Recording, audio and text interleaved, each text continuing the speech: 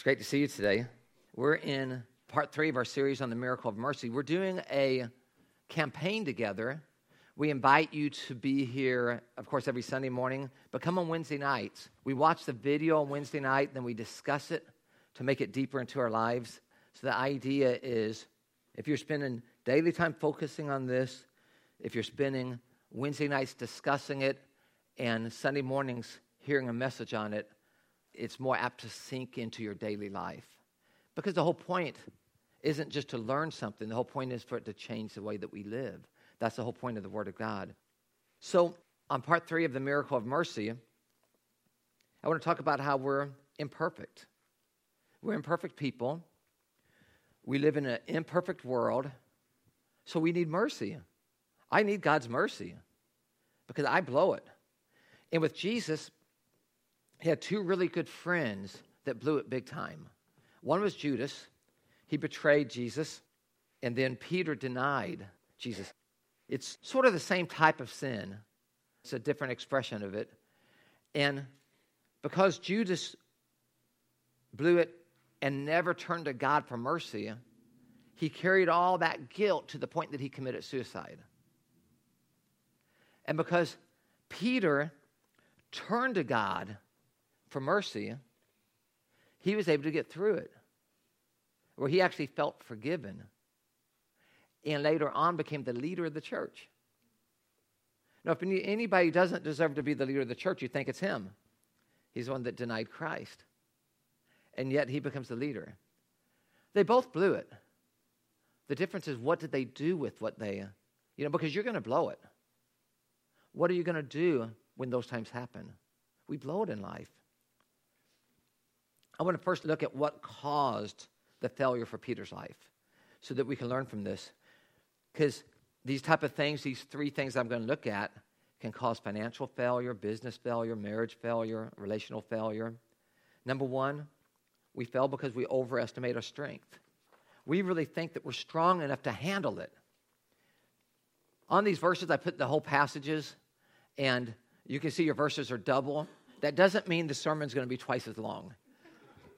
I might skip through some of the verses and get to the main parts, but I have it all there for you.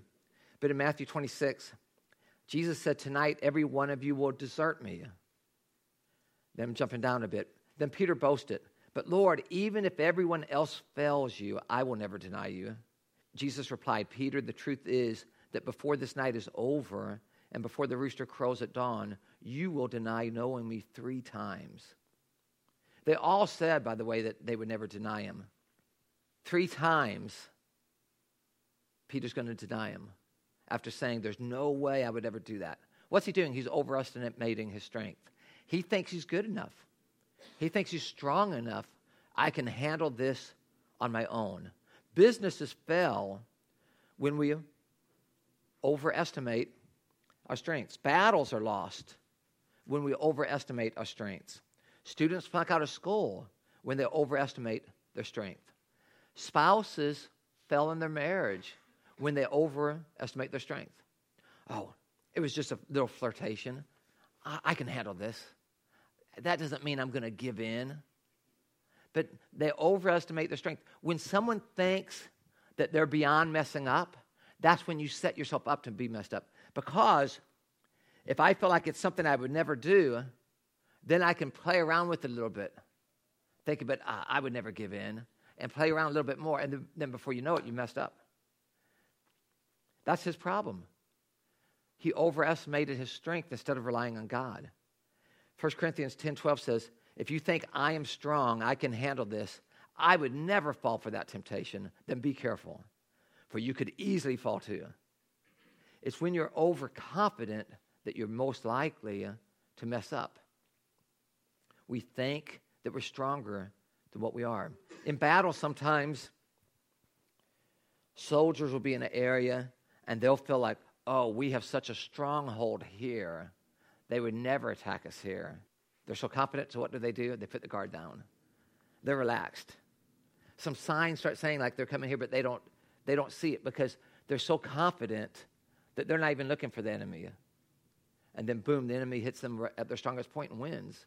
Because once you think, oh, we're so powerful at this point, there's no worries here. That's when you're susceptible for failure. You're setting yourself up because you'll put your guard down. Number two, here's what Peter did.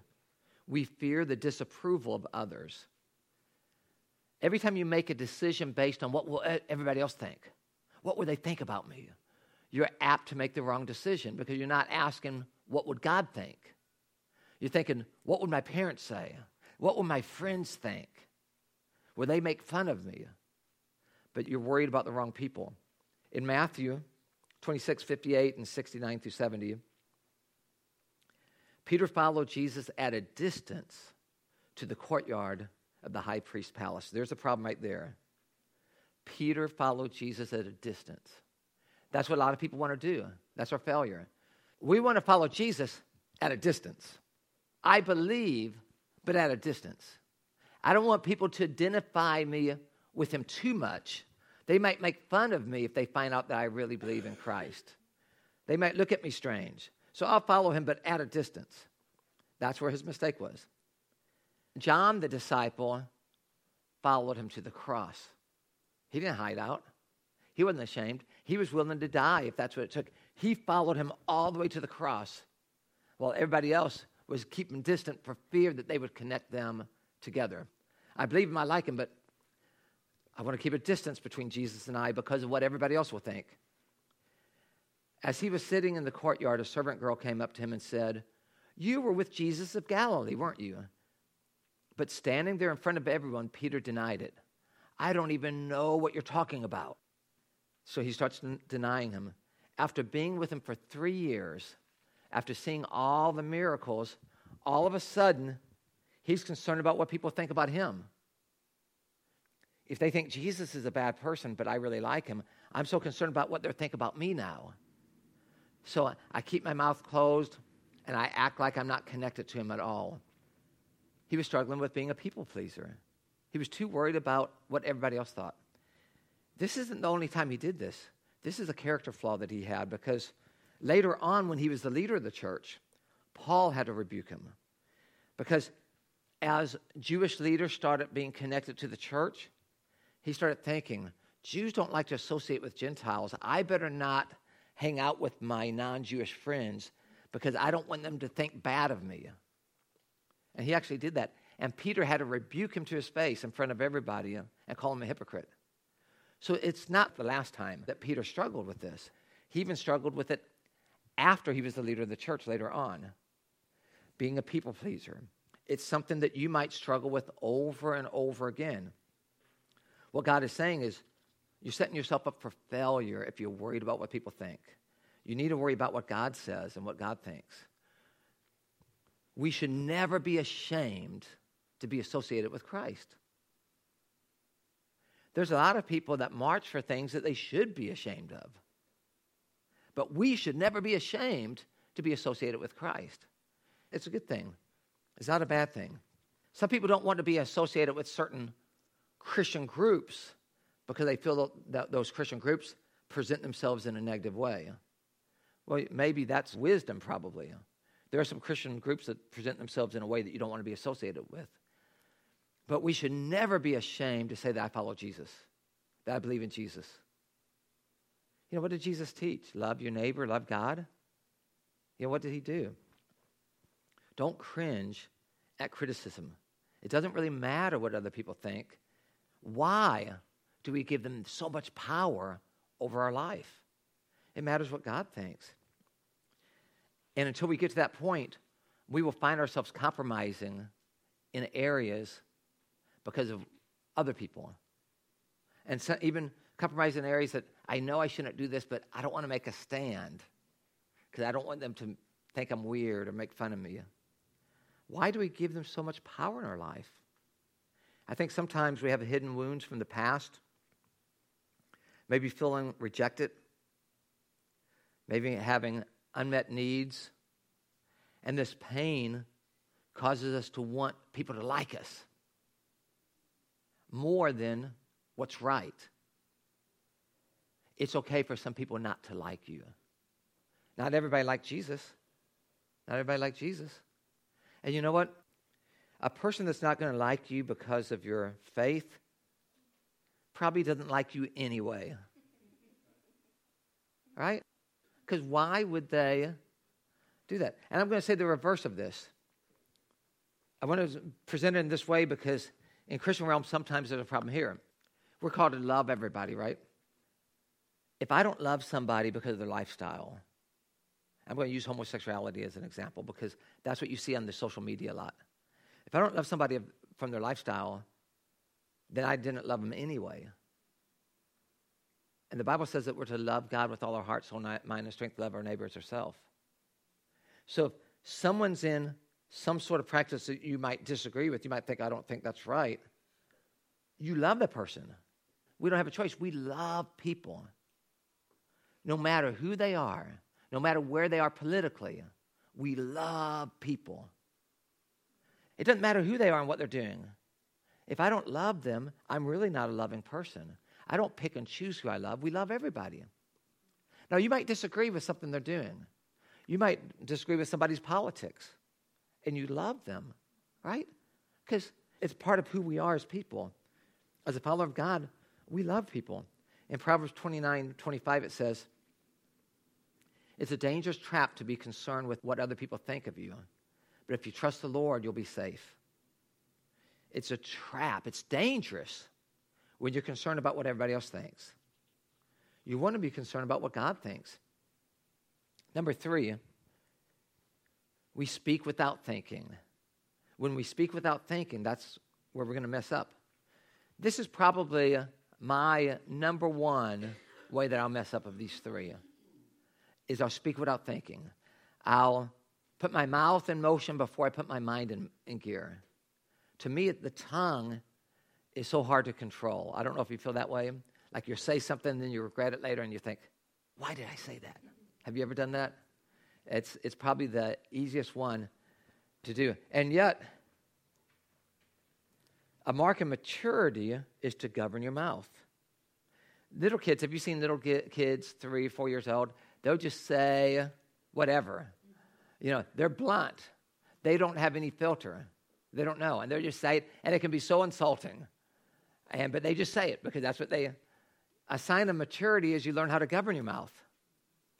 You know, you learn how to have a filter. You don't just say everything on your mind because you don't know if that's going to hurt their feelings. But it's immature people that say what's ever on their mind. I say that because I meet people that are proud of the fact that they say, well, I just say what I believe. Well, that's not wisdom. That's sometimes the worst thing that you can do. That's going to chase away friends. You're going to hurt people's feelings. So you have to guard your mouth and think, in this situation, is this what I should say? Or should I think it through and say it differently? Because you can say what's on your mind and cause devastation between people and lose friends, people that you want to have a connection with. Matthew 26:71-74. Then Peter went out to the entrance of the courtyard, and there another woman saw him and said to those standing there, this man was with Jesus of Nazareth. So it's the second time. And Peter denied it. And this time he swore an oath and said, I don't even know that man. But after a while, the man who had been standing there came over to Peter and said, we know that you are one of them because your Galilean accent gives you away. Peter lost his temper and started cursing and swearing. He shouted, I don't know the man. And then immediately he heard a rooster crow because Jesus had said, before the rooster crows, you're going to deny me 3 times. When someone starts swearing, like they get angry, they get emotional, they're not thinking rational. They're letting their mouth go in motion before their mind is in gear. That's what he starts doing. The mouth is hard. Look at James 3:5-6. The tongue is a small thing, but what enormous damage it can do. Just as a tiny spark can burn up a great forest, which is amazing. One little spark and it causes that. The tongue is a flame of fire. The tongue does the same thing. One little thing said wrong, and then the social media goes crazy. That part of your body is full of wickedness and can poison everything else in your life. Wow. That part of my body, my tongue, can poison a relationship. Have you ever said something that you regret, and because you said it, the friendship is over and you could never get the friendship back? That's happened to me before. I said something and then it ruined the friendship. Have you ever said something and because of what you said, the deal was called off? Okay, we made a decision, we're going elsewhere. Have you ever said something that you regret and it changed what was a future dream of yours and it changes? Your tongue can ruin everything. Your tongue can be so damaging to others and to you. So we all mess up. We all mess up. Next in your notes, what should I do when I do fail? There's 3 things that Peter did. Number 1, he grieved. He grieved the failure. In other words, he didn't try to minimize it. Don't pretend like, oh, what I said wasn't that bad. Don't justify it. Don't rationalize it. Don't make excuses. Don't play it down, because if you do that, you'll probably never change. And you'll keep down that path and you'll hurt other people and cause bigger problems. Grieve the loss. Grieve over what happened, because grieving is part of that process that helps you to change. Where you actually, instead of trying to act like everything was fine, you actually admit, like, I blew it. And grieve over that. Don't sweep it under the carpet and act like it didn't happen and go on. It's grieving over it that helps you to ponder what happened so it doesn't happen again. Matthew 26:75. When Peter heard the rooster crow, he remembered that Jesus had said, before the rooster crows, you'll deny me 3 times. Then Peter went outside and wept bitterly. Circle, wept bitterly. He was grieving. He had seen Jesus do miracles. He had seen how much Jesus loved him over that 3.5-year period. All that relationship there. And then he denies him. How can I turn my back on him when he needed me the most, when he was on the cross? Later on, when Jesus died, Peter thought it was over. He didn't know that he was going to rise again. His faith wasn't at that point. He just thought it was over, and he was suffering with guilt. Like, this guy who was the best friend I ever had to me, no one cared for me like this guy. And when he needed me the most, I turned my back on him. It ruined Peter. He was suffering over that. He had to throw himself on the mercy of God because there was nothing else he could do to change that. If you don't grieve, if you don't deal with it personally in a way that it hurts you to think about, what did I do here? Here's what happens. You'll take the same old you into that new marriage. Things don't get better. You take the same old you into that new job, and you're going to have the same problems. You take the same old you into that new goal, you're going to have the same problems. You take that same old you into that new dream, because you didn't change. You didn't learn from your mistake. Therefore, the future is going to be just as bad. The greater the failure, the more time it takes to really get through that. Here's what David wrote when he committed adultery. In Psalm 51, the sacrifice God wants is a broken and contrite spirit. God will not reject a humble and repentant heart. After committing adultery, you can maybe think that he would say, God would never forgive me. But he was broken. He was contrite. He became humble and repentant. And God forgave him. God forgave him. Was it good what happened? No. Were there consequences from what happened? Yes. But his contrite spirit brought him to forgiveness. And God could still use him. Number 2, let my Christian friends support me. What happens is when we go through hard times, sometimes we isolate ourselves. That's the worst thing you can do. There needs to be some people in your life to support you. In Mark 16:10, this was on Easter morning, Mary Magdalene went and found the disciples together, grieving and weeping. Circle the word together. They were supporting one another. We need that. There's a reason why she didn't go out and find them all separated, grieving separately. Specifically, they came together and were grieving together. Why? They needed one another. You need to have a support group because in life you're going to grieve. It might be over an illness. It might be over a relationship. There's all kinds of reasons why we're going to grieve. You need to have a support group. You don't wait till you're in the middle of a problem and then try to get a support group together. You're too emotional at that time. The support group is made at a healthy moment. You're building friendships that you know when you're going through hard times, you know what family members you can turn to, you know what friends you can turn to. You have to have that type of network. If you don't, you're going to suffer alone and you're going to make the wrong decision because when you're emotional, you tend to make bad decisions. You need people that aren't emotional there with you to help guide you so you don't make a fool of yourself because it will happen. In John 20, 19 and 20, this is the Easter night.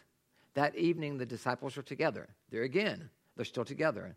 With the doors locked for fear of the Jewish leaders. Suddenly, Jesus appeared in the middle of the group. And there's a lesson in that. When you grieve together or when you have a support group and you're together, that's where Jesus appears. It didn't say they were all separately isolated that evening of Easter. There's something significant about them grieving together in the morning and then them being together in the evening when he appears. Jesus appears when you're together. I've seen it over and over again where, like for example, Wednesday night, we're together and we're discussing something and somebody will say something and Jesus will speak to me through that. That it wouldn't have happened if I was isolated. I would have never even thought of it. But someone would say it and I think, oh, wow. Because Jesus appears to you when you're with other people. I'm not saying you can't get anything from time alone with God. But I'm just telling you, if there's 10 of us discussing something, I'm going to pick up some stuff that I would never get anywhere else because we're together. I'm sure you've been in situations where you're with other people and Jesus appears, he speaks to you through those other people. That's the way he appears to you. You see Jesus through what they've said, through something that you've learned from other people. There is so much we have to learn from other people that we need that togetherness. In John 20, 26, a week later, the disciples were together again, meeting in a home. They were together again. There it is. They were building a support group. They were relying on one another. We need people in our life. You were never meant to be a Lone Ranger Christian. Never do it. Never be the Christian that you say, this is my own personal relationship with God. Hogwash. Hogwash. Where do you see that in the Bible? It's hogwash. I have my own personal. No. It's like this. You have collective worship. You see that in the Bible. You have small groups meeting together. And you have personal time. It's all three. Worship is threefold. Personal, small groups where I can discuss things, and corporate worship. You see all three of them in the Bible over and over and over again. You take out one of them or you take out two of them, it's not healthy. You'll never see an example in the Bible where the person was really healthy walking with God, only with them like a monk, just me alone with God. It's not true. It's not in the Bible. In the Bible, you always have other people, and they would gather in the temple courts for worship. Those temple courts could hold thousands of people. They met house to house. That's people that they're talking to and sharing with. And they had their personal time with God. But it's never just, I'm with God alone. I have my personal relationship with God, and that's all I need. Never, never, never. It's not in the Bible. We need one another. Number 3, cast myself on God's mercy. 1 Peter 1:3 says, because of his great mercy, God has given us a new life by raising Jesus Christ from death. This fills us with a living hope. Peter had a massive failure, but he had a living hope because of God's great mercy. That's the only thing that gives you hope, because we mess up over and over again. Listen to what Peter says in 1 Peter 5:7. Cast all your anxiety on him because he cares for you. Why would Peter say that? It's because that's what he had to do himself. That's why he's saying this, because that's how he got over it. Peter, how did you get over that massive failure? I cast all my anxiety on him because he cared for me. That's the only way you can make it. What's he saying? He's saying, let it go. Don't hang on to that guilt. Don't hang on to that regret. It will ruin you. Let it go. We've blown it. God forgives you. Now let it go. Let's start moving forward. Let's not hang on to that and let it ruin your life forever. And there's no way I deserve the forgiveness. I don't deserve to be forgiven. It's just God's mercy, God's kindness, God's grace, God's love. That's why we throw ourselves on the mercy of God. We know that we don't deserve it. Praise God, he's forgiving anyway. In Luke 22, Jesus said, Simon, Simon, Satan has asked to sift you like wheat, but I have prayed for you. Isn't this great? Jesus said, but I've prayed for you that your faith should not fail. So when you have repented and turned back to me again, strengthen and build up your brothers. He says, so when you have repented. He didn't say, so if you repent. Because Jesus knows if you belong to him. He knows. If you belong to him, it's not if I repent, it's when. So he says, when you repent, turn back to me again, strengthen yourself and build up your brothers. Well, what does that mean? Build up your brothers.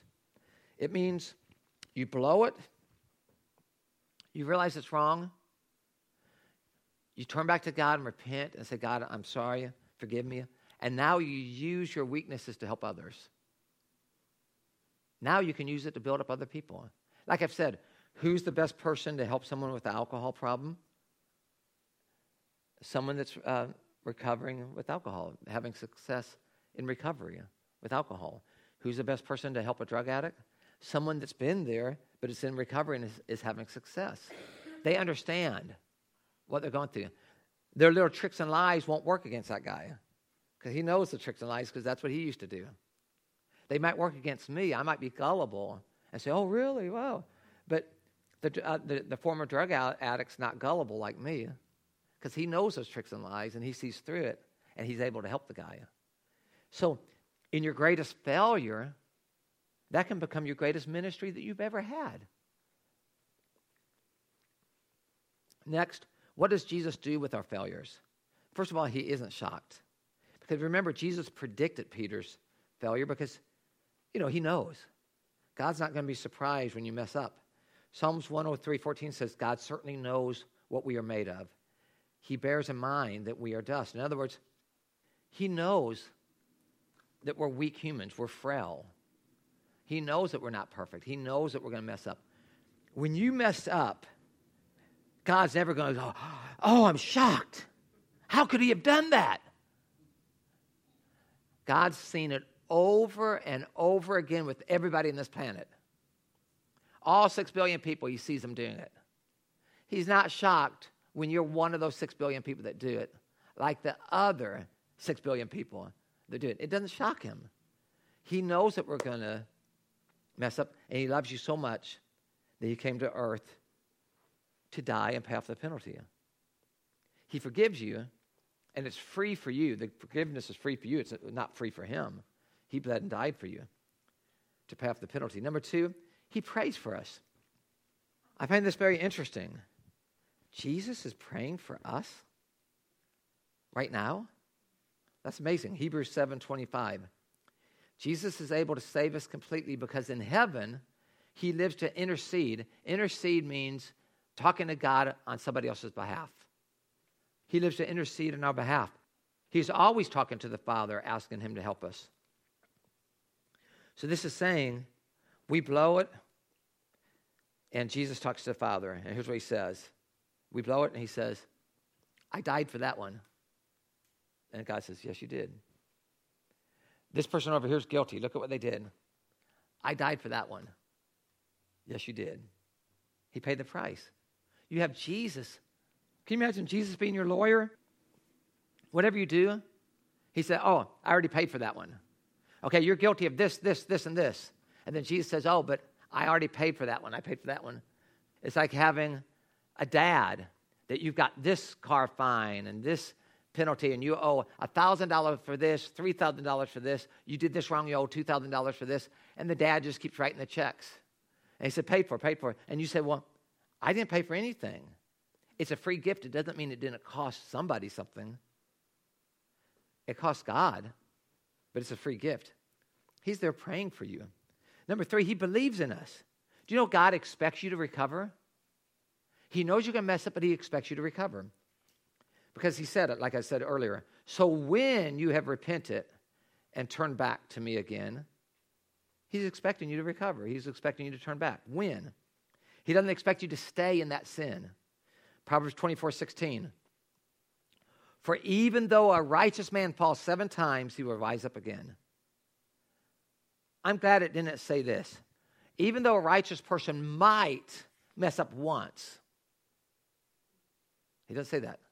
He says, though a righteous man messes up 7 times, he'll rise again. 7 times.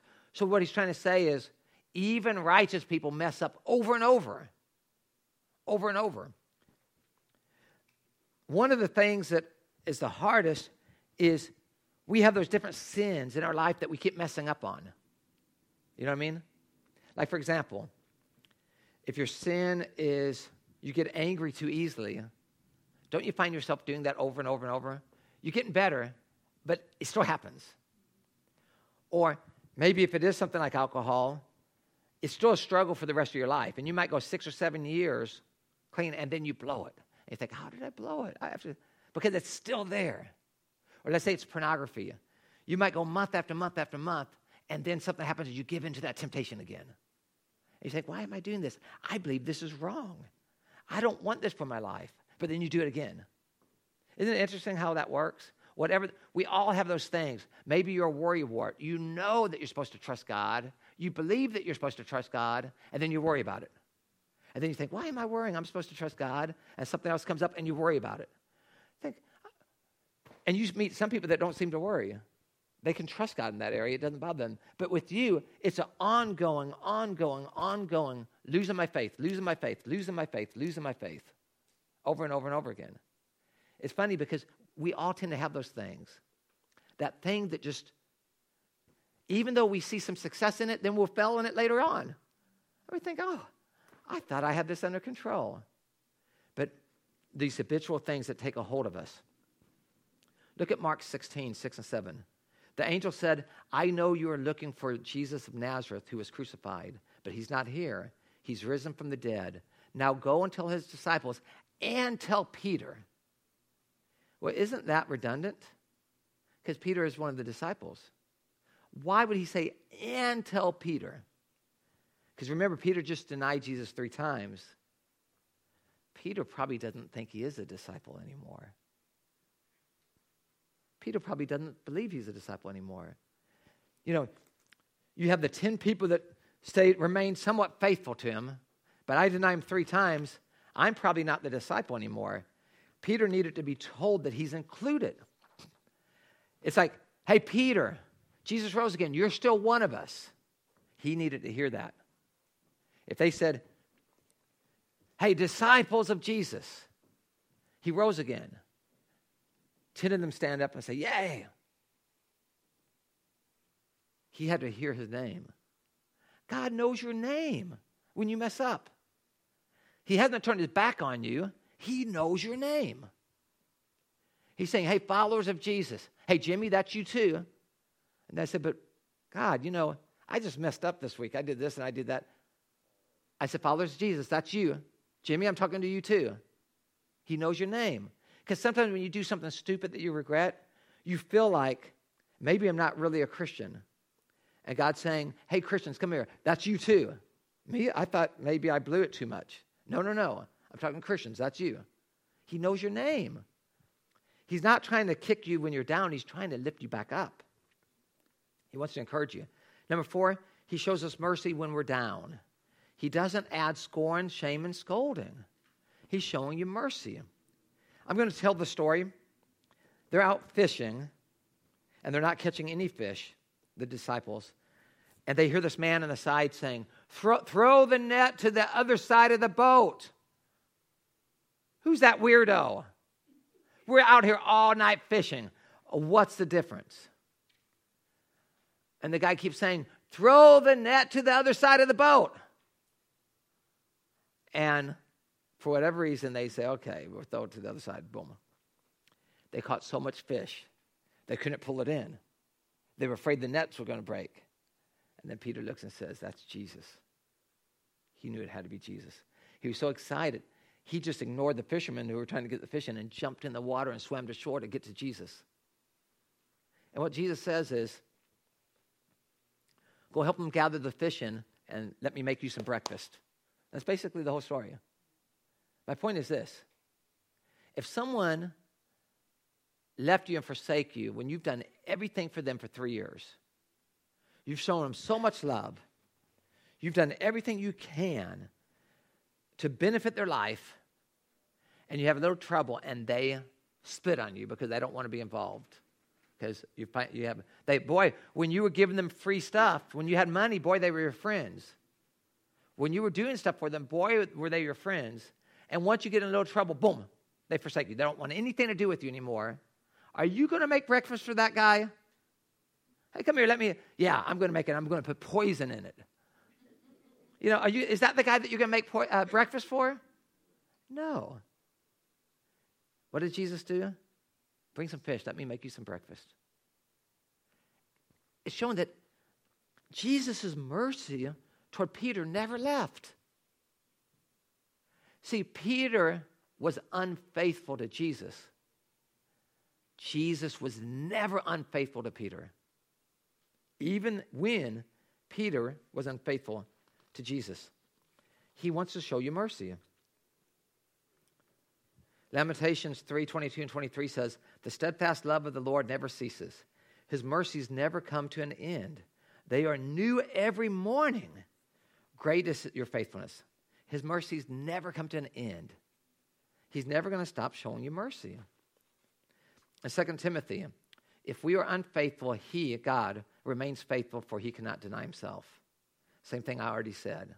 He remains faithful to you even when you're unfaithful. Then number 5 in your notes, he uses our failures to build his church. In Luke 22:32, when you have turned back to me, strengthen and build up your brothers. He's talking about the church. He uses our failures ultimately to build other people up. Look at John 21, there, 15 through 17. After breakfast, so it's the same thing that we just talked about, Jesus said to Simon Peter, Simon, son of John, do you love me more than these? Yes, Lord, you know I love you. That's what Peter replied. Then feed my lambs, Jesus said. Then Jesus repeated the question, Peter, do you love me? Peter said, yes, Lord, you know I love you. Then take care of my sheep. Then Jesus asked the same question one more time. Peter, do you love me? Now Peter was feeling bad. Does he not believe me? He's feeling grieved that Jesus would ask him this the third time. He said, Lord, you know everything. You know I love you. And Jesus replied, then feed my sheep. Why do you think Jesus said it 3 times? Because he was giving him a chance to make up for the past. 3 times I denied him. I'm a failure. And then 3 times he forces him to go the other direction. And 3 times he's verbalizing, no, I do love you. No, I do love you. I think the 3rd time, he totally remembered, oh, he's doing this because of my failure. And then he says it the 3rd time, and it was really about mercy and grace. God loves you. And what does he do? Of all the people, of all the disciples, he picks Peter 50 days later to preach a message where 3,000 people in the crowd that hears it put their faith in Jesus Christ and got baptized that day. Why didn't he pick Thomas? He just had a little doubt. Why didn't he pick Matthew? Why did he pick, of the 11, why did he pick the one that was the biggest loser? It's not the one I would think that we'd pick. We'd say, okay, you're not ready yet because you're obviously a big failure. He picked him, the failure, the one that failed the biggest, to be the one that preached to the crowd. 3,000 people put their faith in Jesus, and all of them got baptized. Could you imagine that happening here? We wouldn't have a place to put them. Can you imagine, like, what are we going to do now? How do we get these people, like, growing and developing in their faith? Matthew 16:18. Listen to this. Jesus is saying this. This is what Jesus said. Now I say to you that you are Peter. The word Peter means rock, if you were to translate it like the literal meaning. Now I say to you that you are Peter, and upon this rock I will build my church, and all the powers of hell will not conquer it. Well, I've heard it said that he built the church on Peter. I've heard it said that he's talking to Peter, that he's building the church on himself. But I think there's something to this thing about him saying Peter and on this rock, using that. What he's saying is the church is built through the ministry of failures. The church was never built through the ministry of people that had it all together. The church is built to us, through people like Peter. What makes a church great? It's a bunch of people like Peter that failed, that repented, and then they decided to use their weakness for good.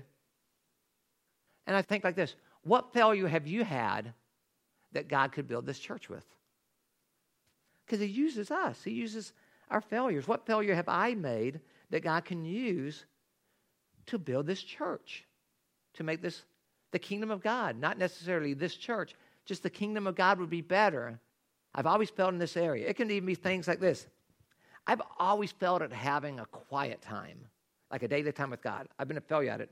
And then finally I discovered a tool that when I start doing it like this, I started having a daily time with God every day. That used to be a failure. But when I started doing this, it started working. And then you think, well, that was the area I used to fail in. Maybe if I share what was successful for me, other people will start having a daily time with God because maybe they just didn't have the right tools. Weight loss. You know, have you ever heard someone talk about how they lost 60 pounds? Man, I hear all kinds of weight loss schemes, and it goes in one ear and out the other. But when someone says, I lost 60 pounds, I'm all ears. Because they're the living proof. They lost 60 pounds. I'll listen to that person. Because how many people have tried to go on a diet, and then you stop, and diet, and then you stop? Because it's hard, right? But if someone lost 60 pounds, I'm going to listen to them. Their failure was in the past, but they discovered a way to have success. What failure have you had in the past that you could use to build God's church? That's the mercy of God. That's God's mercy. Let's pray. Lord, we've all had lots of failures. We overestimate our strength. We live for the approval of others instead of focusing on you. Lord, what a trap that can be. We speak without thinking, and our tongue hurts people. Lord, we ask that you forgive us for these flaws that we have. But more than anything, Lord, as we get recovery in these different things, we ask that you help us to use our weaknesses for the good, ultimately to draw people to you. That those things won't ruin us. In fact, we'll use them to help others. It's in Jesus' name that we make this commitment. Amen.